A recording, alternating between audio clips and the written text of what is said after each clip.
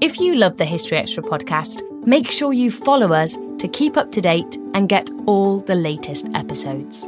Thanks for your support, and I do hope you enjoy this episode. This episode is brought to you by Indeed. We're driven by the search for better, but when it comes to hiring, the best way to search for a candidate isn't to search at all.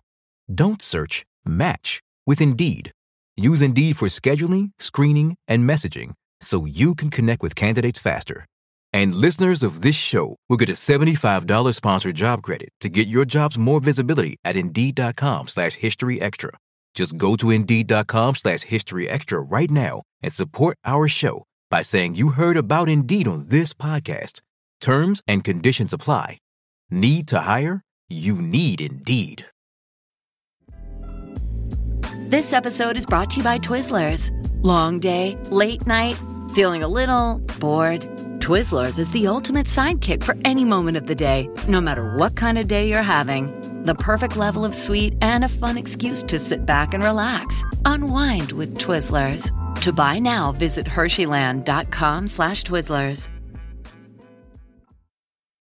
When you need mealtime inspiration, it's worth shopping Kroger, where you'll find over 30,000 mouth-watering choices that excite your inner foodie. And no matter what tasty choice you make, you'll enjoy our everyday low prices, plus extra ways to save, like digital coupons worth over $600 each week. You can also save up to $1 off per gallon at the pump with fuel points. More savings and more inspiring flavors make shopping Kroger worth it every time. Kroger, fresh for everyone. Fuel restrictions apply.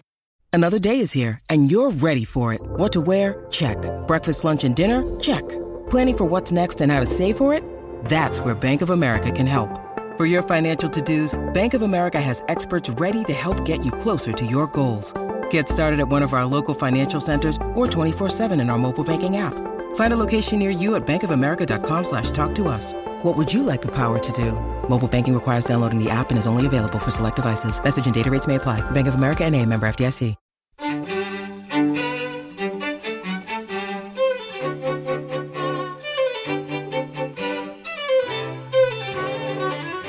It was so hard to think an audience was going to buy this idea about female political power before the suffrage, because we're so wedded to the notion that women in politics is a modern innovation, that there's been a long struggle to get the vote, and women had no place in politics until, the modern end of history.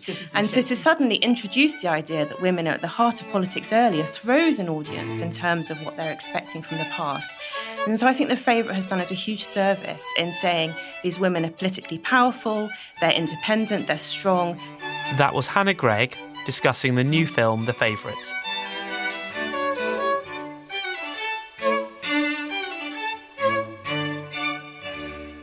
You're listening to the History Extra podcast from BBC History Magazine. We're the UK's best-selling history magazine, available in print and several digital formats all over the world. Find out more at historyextra.com/subscribe, or look out for us in your digital newsstand or app store. Hello and welcome to the History Extra podcast. I'm Rob Attar, the editor of BBC History Magazine. One of the most talked about historical dramas of recent times is the new film The Favourite, which explores the court of Queen Anne and stars Olivia Colman in the lead role. The film has been highly popular with audiences and critics alike, but how accurate a portrayal of the Stuart court is it really? And how far does it reflect what life was truly like for aristocratic women in the 18th century? Well, to explore these questions and more, we gathered a panel of expert historians to discuss the history behind the drama. On the panel were Professor Amanda Vickery of Queen Mary University of London, the historian and author Hallie Rubenhold, and Dr. Hannah Gregg of the University of York, who was a historical advisor on The Favourite.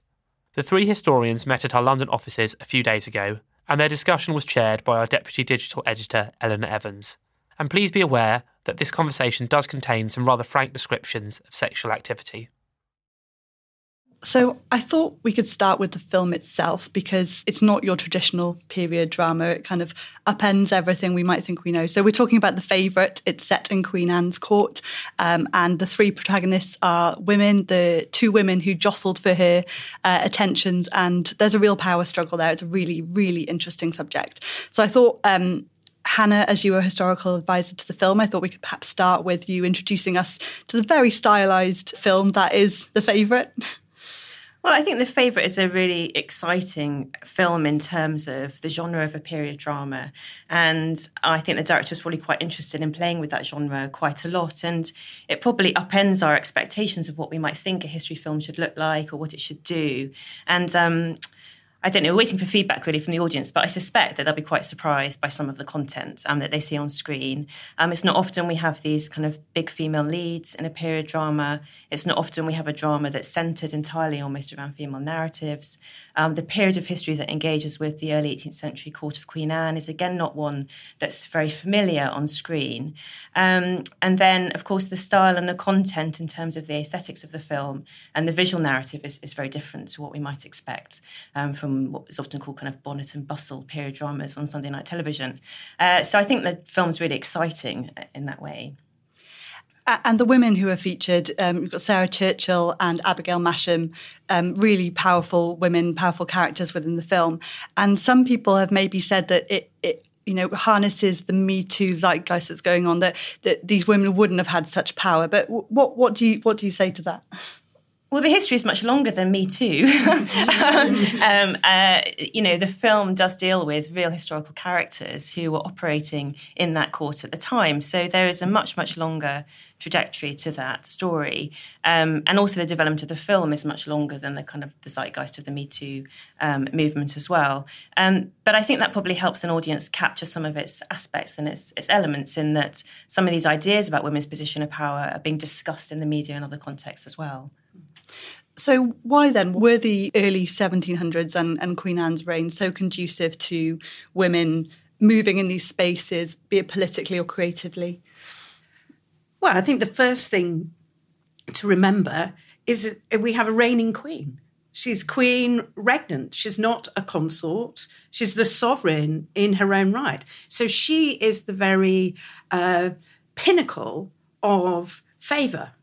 She still, although it's a constitutional monarchy, nevertheless, masses of power still issues via the sovereign. And so I think that gives her a kind of unique position, and the women around her unique access to the levers of power. The film presents her, poor Queen Anne, as rather tragic and sometimes sort of a bit dim and not quite with it, and therefore, the levers of power, they're just waiting there for somebody to try and exercise them, and it's in that space that Sarah Churchill makes her move. But isn't it questionable about how? I mean, the film depicts her as somebody who just doesn't have her hands on the reins of power. She doesn't understand what's going on, and so she leans on Sarah Churchill to tell her and inform her. But from what we know about Queen Anne, that wasn't the case at all. And she used to attend all of the cabinet meetings, for example. And she wasn't completely detached from what was going on. And so I think that's an interesting choice by the filmmakers to neuter her in that way as a monarch.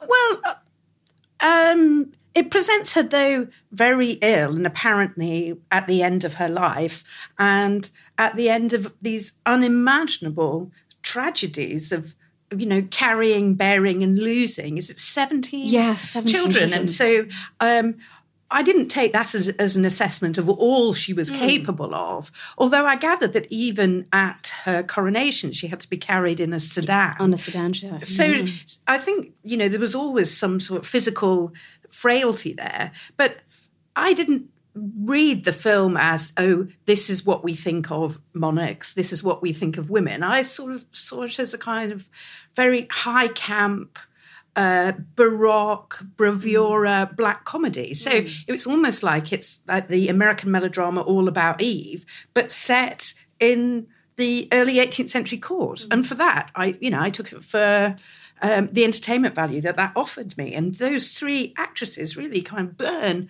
up the screen. And just as a revisioning of power, I thought it was thrilling. And I think, Queen Anne has often been subject to some very stringent caricatures about her limitations and the nature of her reign, which have been revised significantly by historians recently. And the film could possibly go further in terms of recovering some of the aspects of her reign. But it's not really a political history telling. And her physical frailty was a real aspect of her time on the throne. She came to the throne at a poor period of her physical health and at the end of an emotional journey of all of these terrible, terrible repeated losses of stillbirths and pregnancies and babies who died after a few days or a few months, or then one son who lived until he's 11, and just this absolutely gruesome, brutal kind of reality of human existence that she was carrying with her. And I think the film does capture that realism in a very profound way that period dramas often shy away from.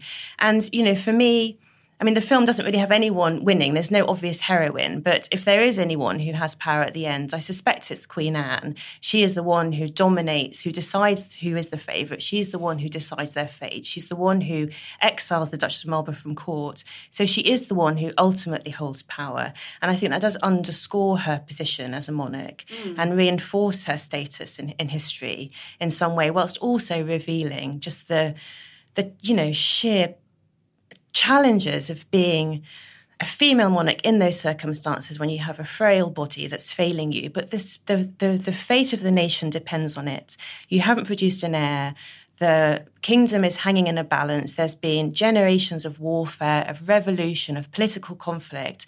And I just feel that's a massive burden that she carried in her reign. Absolutely. Actually, one thing that quite intrigued me is the equivalent would be Elizabeth I, who obviously was, she had the heart and stomach of a king. She was the mighty Virgin Queen and also prince of her people. But towards the end of her reign, there's an obsession with her failing body and also an interest in who will be the heir.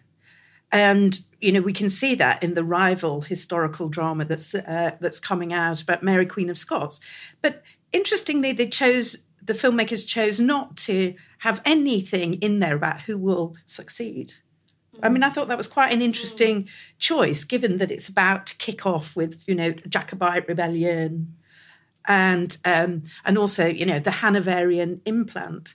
So George I, I was quite intrigued, actually, that was a path sort of not taken. It's as if like the nation is riding to a precipice. It was very focused on the relationship of those three women. And I thought that was interesting in itself, the fact that, as you were saying, they chose, this is not a political drama. This is not a story. This is not a film which gives us a tremendous amount of backstory about what's going on. It was literally a drama about three women in a very unique set of circumstances, which is, one is the monarch. How much more unique can you get than that? And then the women she chooses to bring close to her and be intimate with in more than one way. I think, I had a number of feelings about this and how this was portrayed. Obviously, the decisions to make it that about what I just described was very, very deliberate. But I wonder, the way in which the male element and the outside element was excluded kind of made these women almost more powerful than they would have been. So, for example, even Sarah Churchill said that, I would have been nothing without the assistance of my husband and Lord Godolphin also, and the fact that, the women bounce their power off of the power of men, and they navigate between male power, the sort of crevices between male power in order to find their own. And we didn't get a sense of that because there was almost no male presence. But I loved that, Hallie. That's where the excitement of it lay for me. I thought it was quite wonderful that for once, just for once, the women are central to the power play and the men are a sort of plumed irrelevance. I just saw that as a bit of poetic license because, after all, I'm a feminist historian of gender. I'm very well aware of the weight of patriarchy. But do I always want to see it on screen? No, not necessarily. And so the idea that these men were, jockeying for power at the edges, at the fringes, they're incredibly kind of plumed and berouged and doing, silly things like duck races or pelting people with pomegranates. So all of that, I thought that was a choice for once to present women at the centre of power, because how many, if you just think of all the films that are out at the moment, or you might see on, Netflix or Amazon Prime or whatever, say if you look at even something like The Post, so much of it is about, men in rooms making decisions. We're thinking. Not really listening to the women in the rooms. Yeah, well, and all the women in the rooms hardly there, sort of, well, here's your Bloody Mary, darling. I mean, I re-watched The Dam Busters this holiday. And in that, the women have about 3 lines. One is,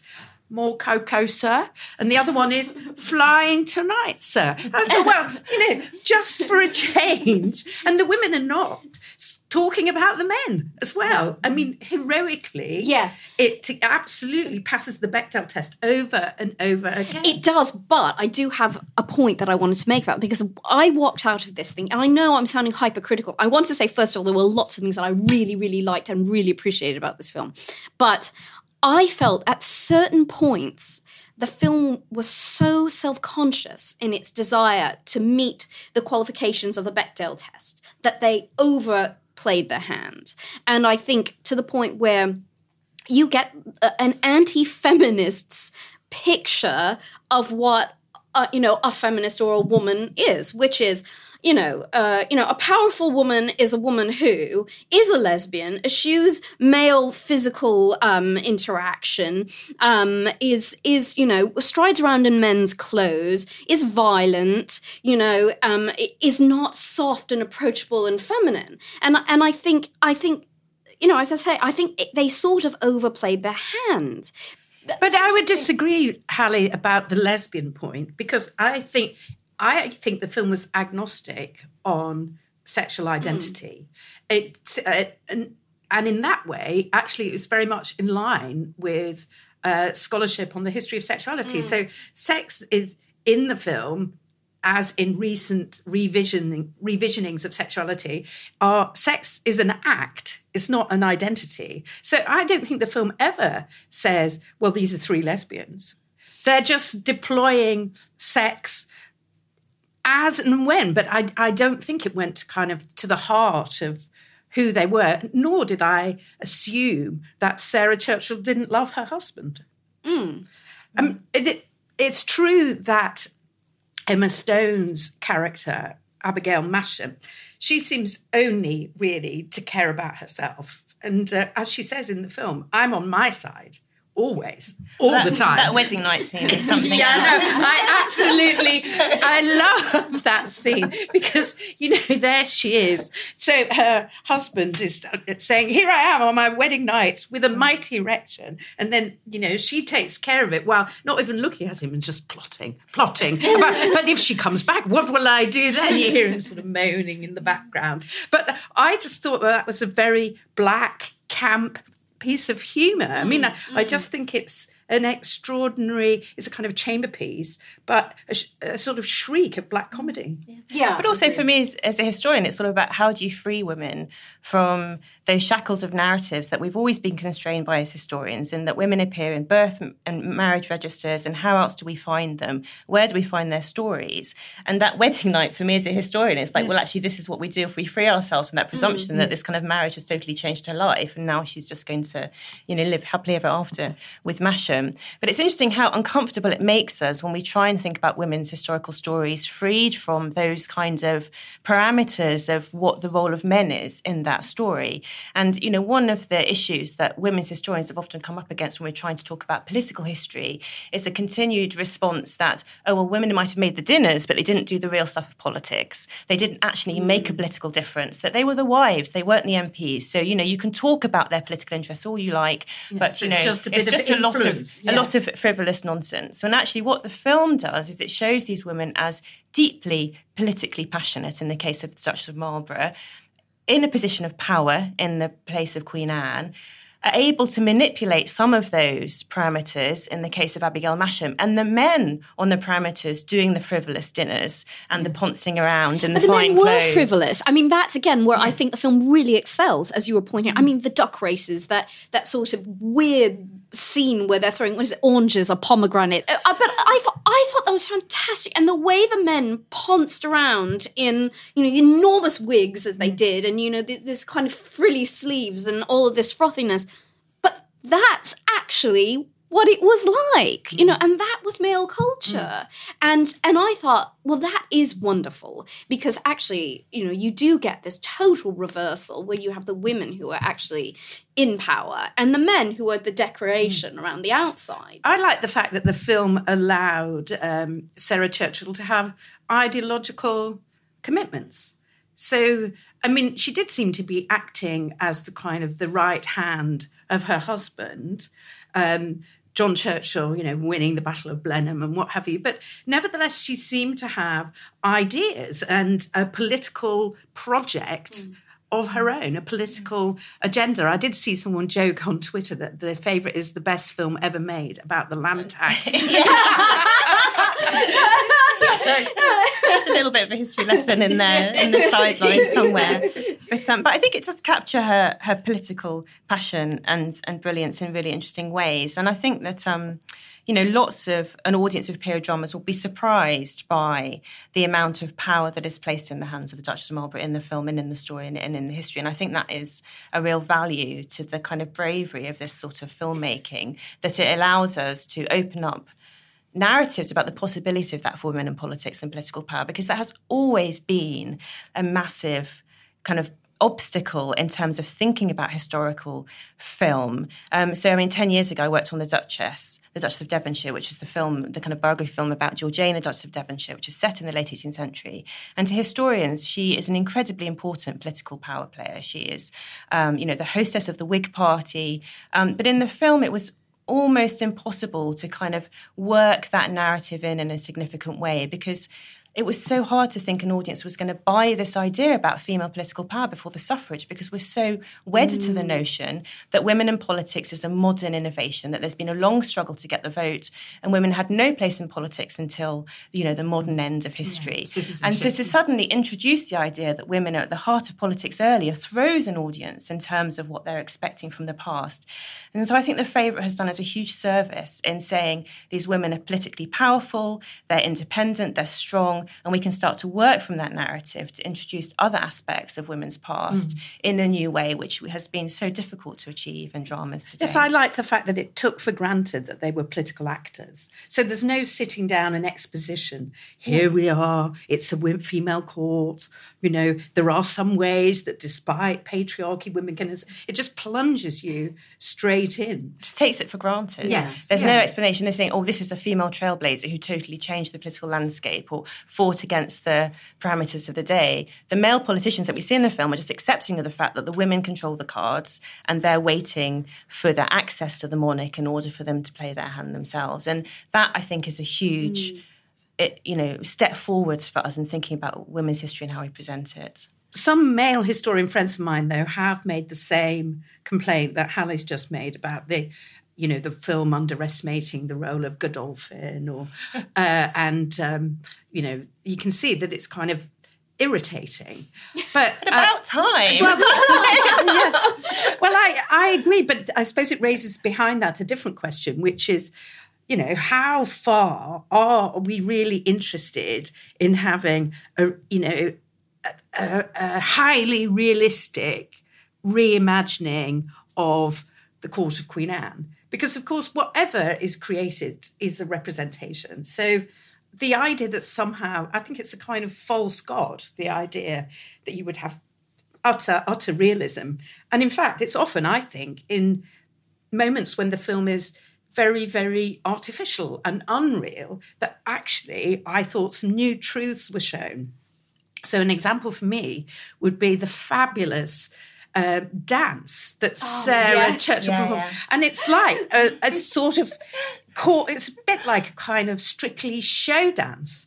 But I thought, wow, fantastic, because it was so over the top and bizarre. But I thought Well, actually, you can see why that might have been a thrilling moment and why it might have been a shocking moment. Whereas as soon as you see a minuet, it doesn't have the impact on you as an audience as it would have done at court at the time.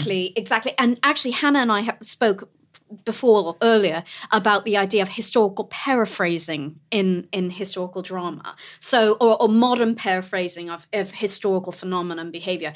And I think this film does that in the same way that, for example, Marie Antoinette, which I really liked, you may disagree, but I felt like, for example, with Marie Antoinette, you have the court of Versailles being compared in many senses to an American high school. And it was. That is an accurate comparison because the bitchiness, the gossip, the sense of being trapped there, that you wanted to get in with the popular clique, all of this and how oppressive it was. And also how young it was as well, with a very young queen at the center.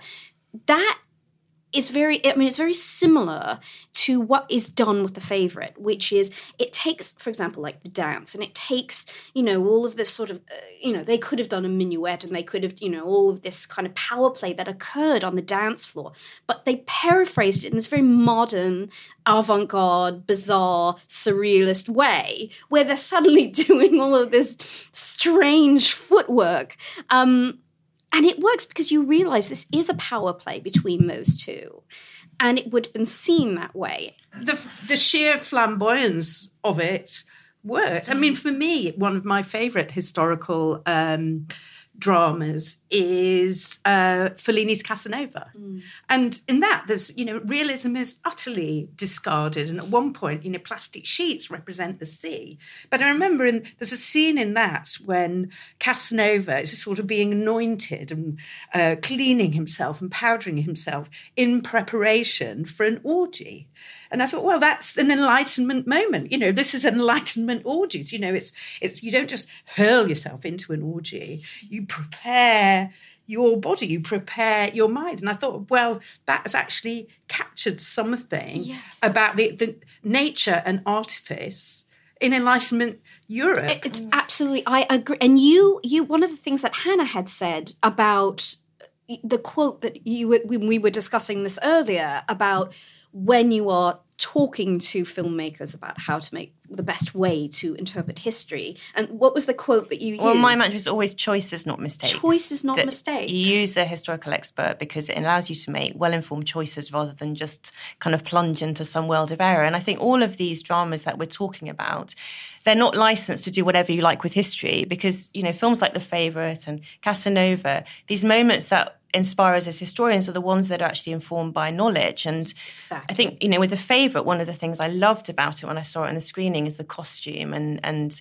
the visual aesthetic of the whole film. And the costumes kind of capture much of what the film's doing in terms of the silhouettes are all period precise, but the fabrics and the designs are absolutely not. And I think Sandy Powell, the designer, has been quoted as saying that actually you need to know the rules before you break them. Mm-hmm. And there's layers of knowledge throughout the film that show the depth of understanding, which then was played around with at another layer. And that's why it's really helpful to have kind of experts involved in these kind of production processes because you can get to that point of moving away from mistakes or just doing something for a laugh or because it seems frivolous or for shock factor and actually making a choice about what it is you're trying to achieve with that moment. I loved the monochrome court, the monochrome costumes. I think they're in Kensington Palace. I think you've seen it, which is kind of bizarre. But they're amazing that they're in the palace. I loved also those typical Queen Anne headdresses, which seem to be sort of fluted, and sometimes they seem to be made out of tooled leather. And you never see those really in museums so much because we tend to, visually we associate that period with the portraits that use those very loose drapery, that kind of costume, artistry. I gather it's actually quite hard to reconstruct what the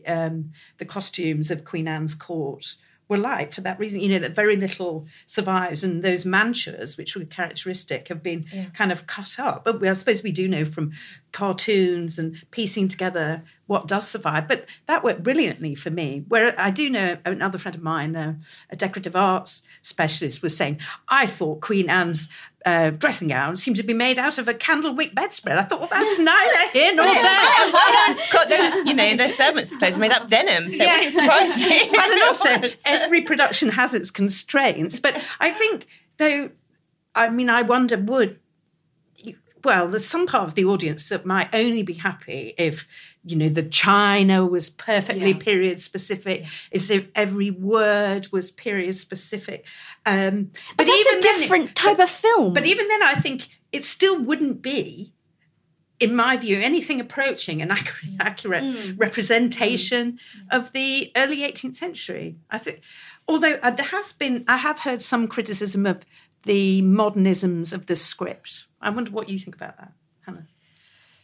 Well, I think the script works well for what the film is in its whole. I don't think that the script can be separated out from the film as another entity, but that was part of it.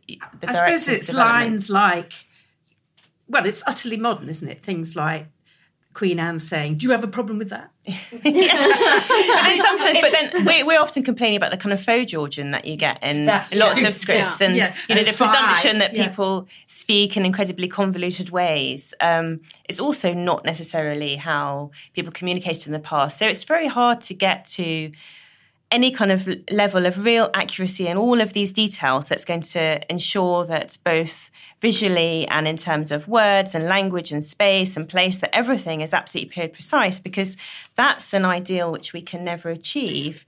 But I think we can do other interesting things with these dramas. And as a consultant, I'm often asked about small points of detail, like, is this the right cup, or is that jacket correct? And I was longing for a drama where the questions were of a different nature, where we weren't worrying about the last minute spot checking of details and trying to add a period kind of flavouring to the final surface detail, but actually we were starting with the history and then they could do whatever they wanted from that position. And so the film was a real breath of fresh air in terms of working in a completely different way at earlier stage and not at all later. So the ideas, historical ideas then, and interpretations are driving it rather than, and then exactly what the presentation is like. Is a matter of artistic license, and I think there should be a freedom of artistic license in some of those, in some of that moments of interpretation. Well, it's as we were saying, it's the historical paraphrasing for a modern audience. So what you were saying about Georgian languages, that's very, very interesting. And we walk a very fine balance with that. It's largely meeting a modern audience's expectation of what Georgian sounded like, or Victorians or Tudors or whoever, while still making their language understandable to the modern audience and conveying, deeper, more complex ideas. And I think in that way, in fact, that was fun. I think the language was fine because, again, it's that, they would have said it a different way, but what was being expressed was spot on. Hallie, I gathered, though, from social media that you object to some aspects, what you see as an overly modern idea of what sex is. Well, I it was more specifically with reference to something I had read about the upcoming Mary Queen of Scots film about cunnilingus. There was an article about oral sex and some of the choices the director of the upcoming Mary Queen of Scots film made. And in order, I think, and I have not seen this film, hands up, so I'm not 100% well informed on this, but this idea that people were having modern sex in the past, I think, it makes me roll my eyes slightly. Because but are you sure? Can you be sure? And this is what intrigues me. Do you think that there was no cunnilingus? No, I think there. In the past. I will say there was absolutely, but. How do you know? What's the evidence? Because there's a lot that's been written about how people find oral sex an aberration, a deviancy, that it's something, like if you are going to a prostitute, for example, and she say, for example, plays the skin flute, that is a real speciality, and it's a perversion. And it's a perversion, Yes. you know, and the idea that a woman, you know, would be asking to do that. And there's discussion about the dirtiness of people's genitals, you know, and that this is a deviant behavior because women didn't wash. You know, when, for example, bidets were used, it was more acceptable, and it was believed as something more, for example, French, because women washed themselves and therefore they were cleaner, and therefore it was thought that they were readier for sex. And at the same time, I mean, obviously this is one of the most mysterious areas of human life, even today, never mind in the past when records are so patchy. But it's clear that if you look at some 18th century erotica, for instance, a pamphlet called A Journey to Maryland, it's very clear that, you know, the joke is that finally you find the mountain clitoris, which is the sea to metropolis of pleasure. So, you know, they had knowledge. They had discovered the clitoris. You know, they knew it was there and they knew what it did. And also in the 17th and it's still in the early 18th century, there was the belief that a woman had to have an orgasm to conceive. Exactly. So it makes me think it's not quite as out of the question as one. Well, that's not imagine. to say that it wasn't in. I mean, it'd be absurd. Everything's indulged in, and everything has been indulged in since the beginning of the time, since the year dot. You know, and we know, for example, from from Roman mosaics and friezes, you know, that they were doing everything, and there's nothing new under the sun. You know, absolutely. But I mean, that's not to say that things don't. You know, attitudes do and don't change, and you know, obviously, the church governed a lot of how people perceived sex in the past, you know, and the idea that non-procreative sex was indulged in. You know, you have to think about the personal experience and how people interpreted that. No, I understand. I mean, I hear what you're saying, because clearly the 18th century is phallocentric. So there's no crime of lesbianism in the 18th century, though there is a crime of sodomy, because there's an impossibility of imagining that it might be sex if there's no penetration. So I do absolutely take your point that there's a focus on penetrative, heterosexual sex, and that's what sex is. But still, I was just intrigued by how emphatic you were about. Well, I think it's because I see it. Well, I see it a lot. 1936. No, definitely not. But I see it a lot in period drama now. I see a lot, you know, that it's becoming normalized, but it's actually how we conceive of sex in a modern framework, you know, and it's that is being imposed on people in the past, and sex was so complicated, you know, as it is now. What would sex look like? I mean, how would we make? Do you know? I'll make a more historically accurate. Well, do you know? Sex scene? I thought one of the most historically accurate sex scenes. Actually, I thought was brilliant. I was literally cheering. But it's a type of historically accurate sex scene. Was in the series John Adams, when John Adams and Abigail Adams were reunited in France for the first time after years, and he literally just pushed her down on the bed, lifted up her skirt, and wham bam, thank you, man. And she's just lying there like, oh, okay. And I thought, but that is, you know, it's in the 18th century. It was like, it's all about the man, largely. You know, a man doesn't necessarily have an understanding of how to pleasure his wife. I mean, maybe if he's reading the right books, he would. And I just thought that must have been, and what I have read has been the experience of women in terms of sex for many, many years. Well, yes, the sexual dark age is with Ali Ribbonall. But I've read marital love letters in which women sort of say, express far greater sensuality within their relationship. The letters, you know, the Duchess of Leinster, for example. You know, yes, I mean, that's a really good example. And so there's a lot of, you know, I sniff the pillow, and so I can't get to sleep because you're not here. I can't get to sleep. You know, I'm lying awake without my usual method of getting to sleep. Wink. So there is a lot. Obviously, absolutely. But you know, as I said, that's one type of sex, but I think I'm sure it was common, honey. I do agree. It's so hard to get to the technicalities of what happens sexually in history, I think, until you find the one source that blows it apart. So, for instance, Anne Lister's diaries, and now there's an Anne Lister drama coming out, which, suddenly revealed for the first time a diary that recounted her passionate sexual interest in women. And, that was a real landmark moment for history, the discovery and the translation of those diaries. Because there was no source before that. There was no source. And also there was that assumption, wasn't there, that it was a romantic friendship till 1900. So this blew the no sex.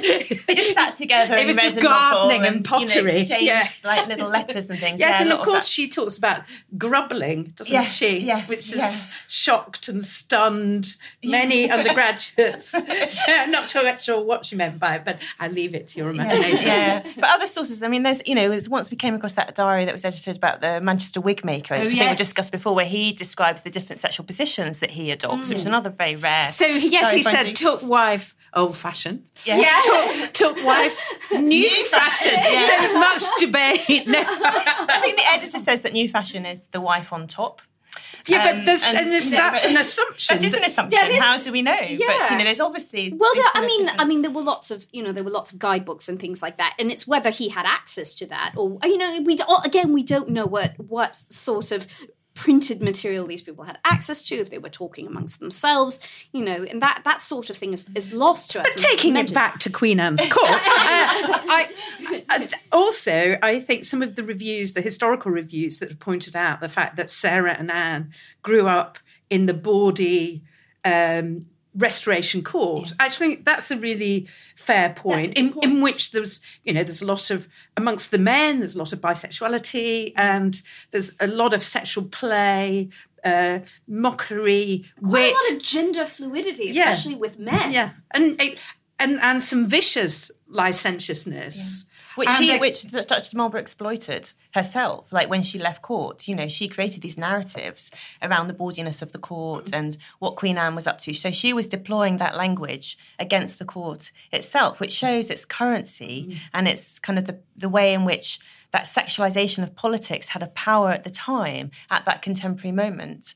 And there's much discussion, isn't there, at the time of how inappropriate, really, the Queen's personal attachments were. They don't come out and say this is an unhealthy tendency, but there's a lot of talk of passion and inclination and perhaps the Queen's kind of dependence on some of these women goes too far. So clearly it's kind of in the ether, it's in the political atmosphere that there's a suspicion around all of this, and this might be a way to undermine her. But accusations of sexual impropriety always operate against politicians and monarchs, especially in the 18th century. She's not the only one who's targeted with those kind of narratives. And it's also appropriate to, if you think about whenever there is a powerful woman, there is a critic somewhere in the background, or maybe not so far in the background, calling her either a whore or a lesbian or a witch. And so, here we have that again with Queen Anne, even though it's in this case, it was Sarah Churchill who was behind that and, saying, well, she's a little bit too attached to her chambermaid and they share a bed together and this, that and the other. Although that must have also threatened to rebound back on Sarah herself. Well, and also then we need to reread this material from an academic prism in terms of what is this about? Does this become a discussion about constitution as well and the power of the monarch and the nature of political, personal power compared to kind of statecraft and state power? And you can start to unpeel all of those layers underneath those narratives about the sexualisation of the court, which become not just about women's sexual activity, but about the foundations of the state, about who has access to the monarch, about how the court is structured, who has access to the monarch's person. All of those other ideas are swirling at the time, and I think that's one of the reasons it becomes so difficult for us, or seems so foreign to us, because so many of those ideas are so distant from our modern idea about how women behave, how politics is structured, how the state is organised, that you've got to get through so many layers of a kind of language of the past to access that material that it can become about anything once you start to look at those sources again. I also liked the fact Well, clearly the director is interested in these closed, bizarre worlds. And so the court is yet another one of those. And I think that's quite a good way to think about the court as this bizarre enclave which behaves according to its own rules, but is also, a rigid hierarchy and full of risk and jeopardy, but also opportunity. Well, that's why it made sense to me as well as a kind of history project, because I wasn't familiar with the director's work before I was contacted about the film, but I was asked to watch Dogtooth before I met him, which was his Greek language film. And then The Lobster came out. So I saw The Lobster whilst I was sort of talking about the script with the production. And it made sense to me then. I could see that Yorgos was interested in creating these closed worlds with their own eccentric rules, where the rules to the people within it make perfect sense, but to the outsider, they seem to be incredibly bizarre and unnatural. And to me, I was like, well, that is the court. That is how the court operates. I can see how this is going to work as for this director and where he's possibly going to take it. Of course, it was going to be a mystery tour beyond that. But I could see what the starting point was. What about the rabbits? That's a good question.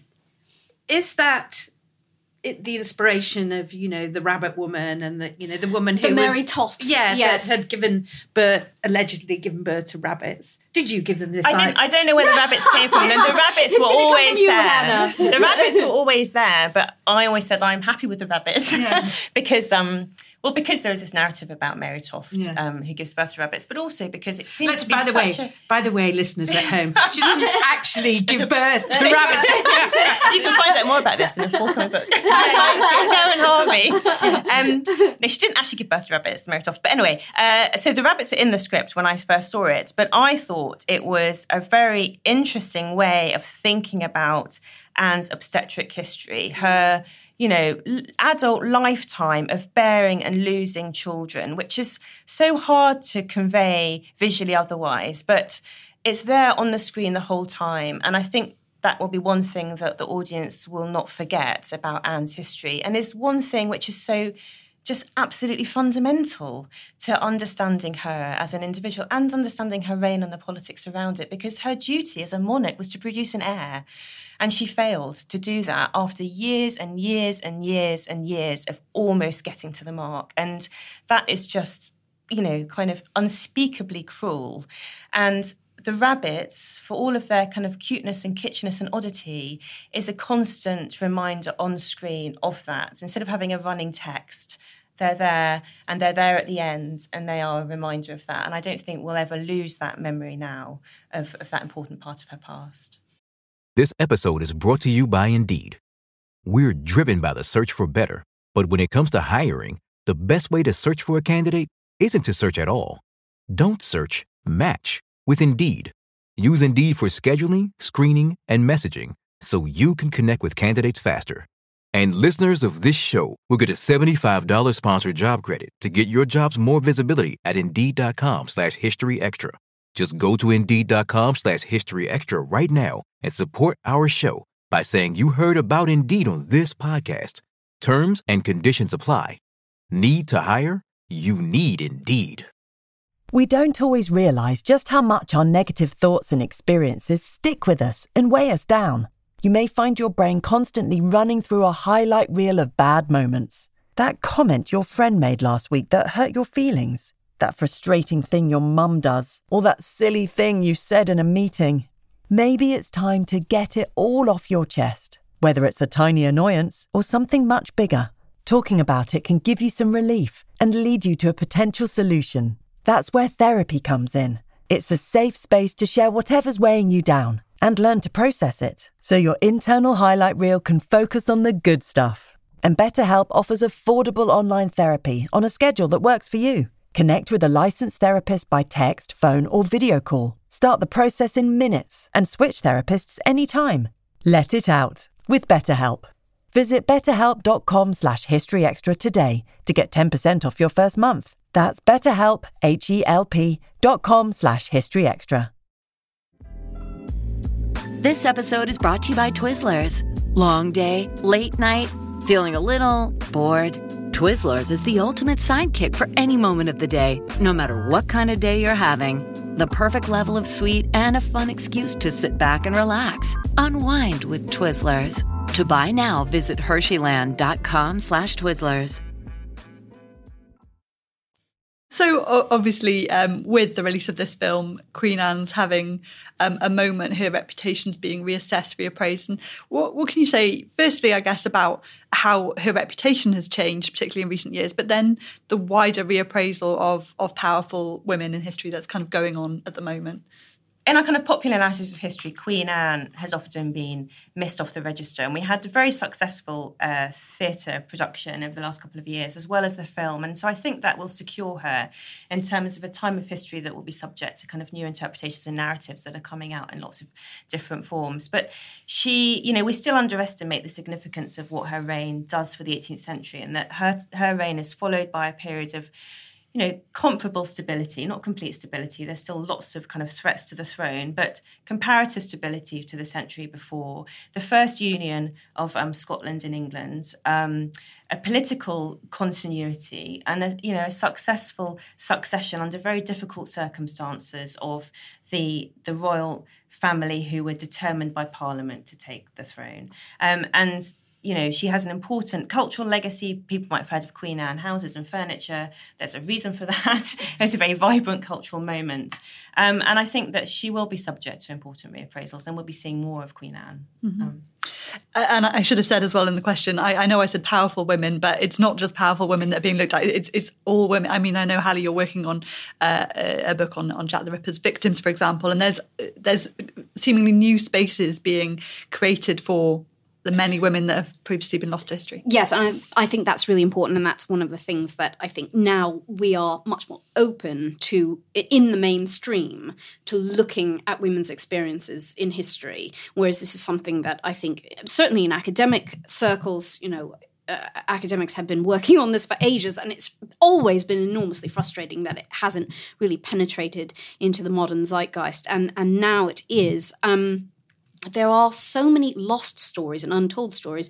And in fact, actually, the story of Queen Anne's experiences as monarch, is part of that. I mean, she's so overlooked. We are obsessed with the Tudors. We're obsessed with Tudor queens. We are obsessed with Queen Victoria. But, here is a female monarch who just has never had a look in before. And I think, we can say that about, there's so many women who, hopefully, now that I hope the gates are being thrown wide open, we will hear their stories on television and in film.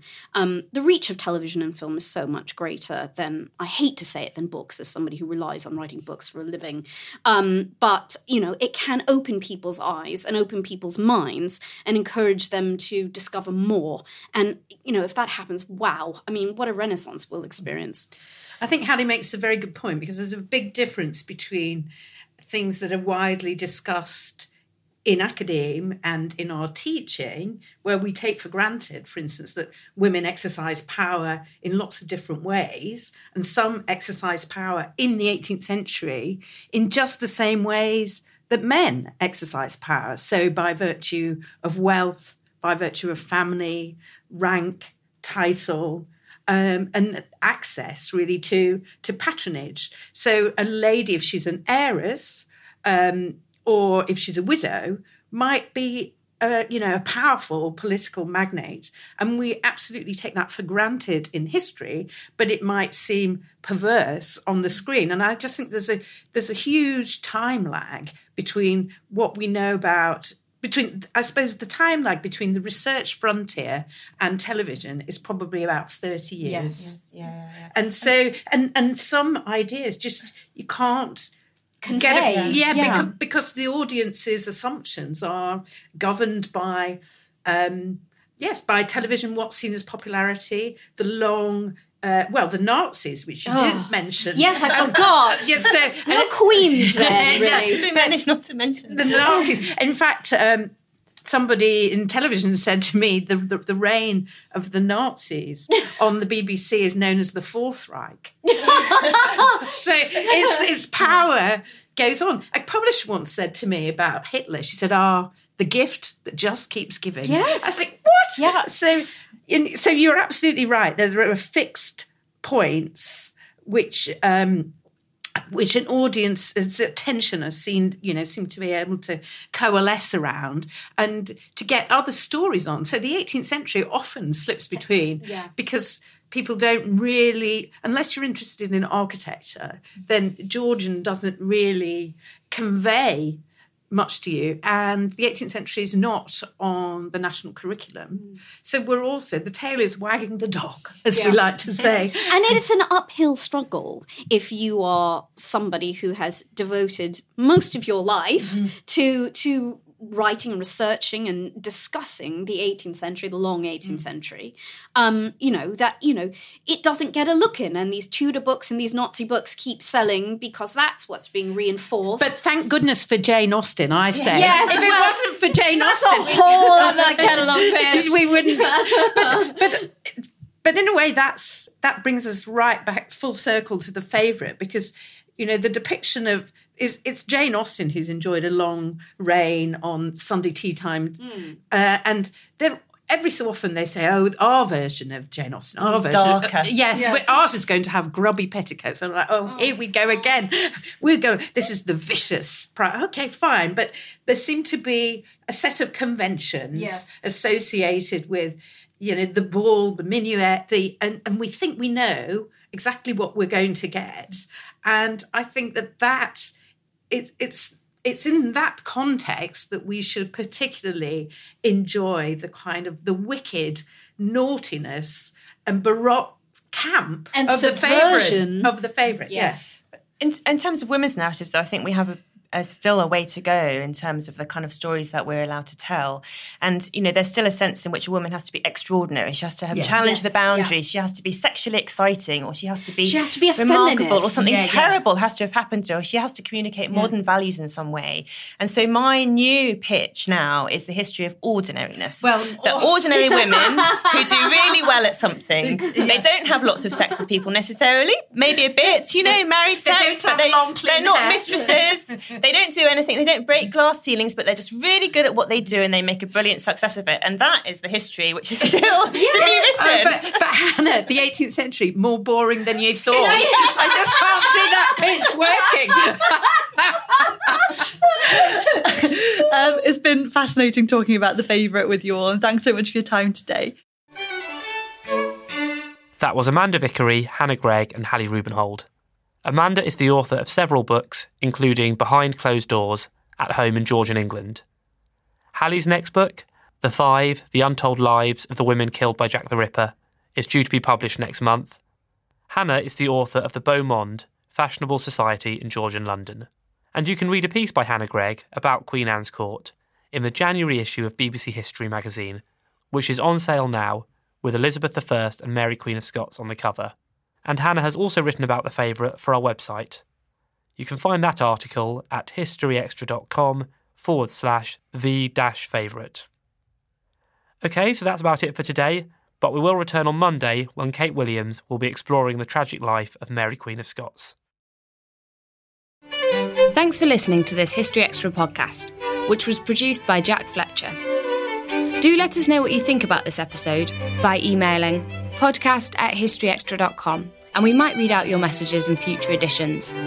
Alternatively, why not keep in touch via Twitter or Facebook, where you'll find us at History Extra.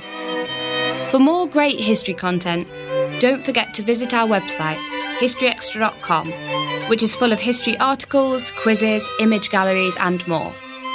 Plus, it's where you can download hundreds of previous episodes of this podcast.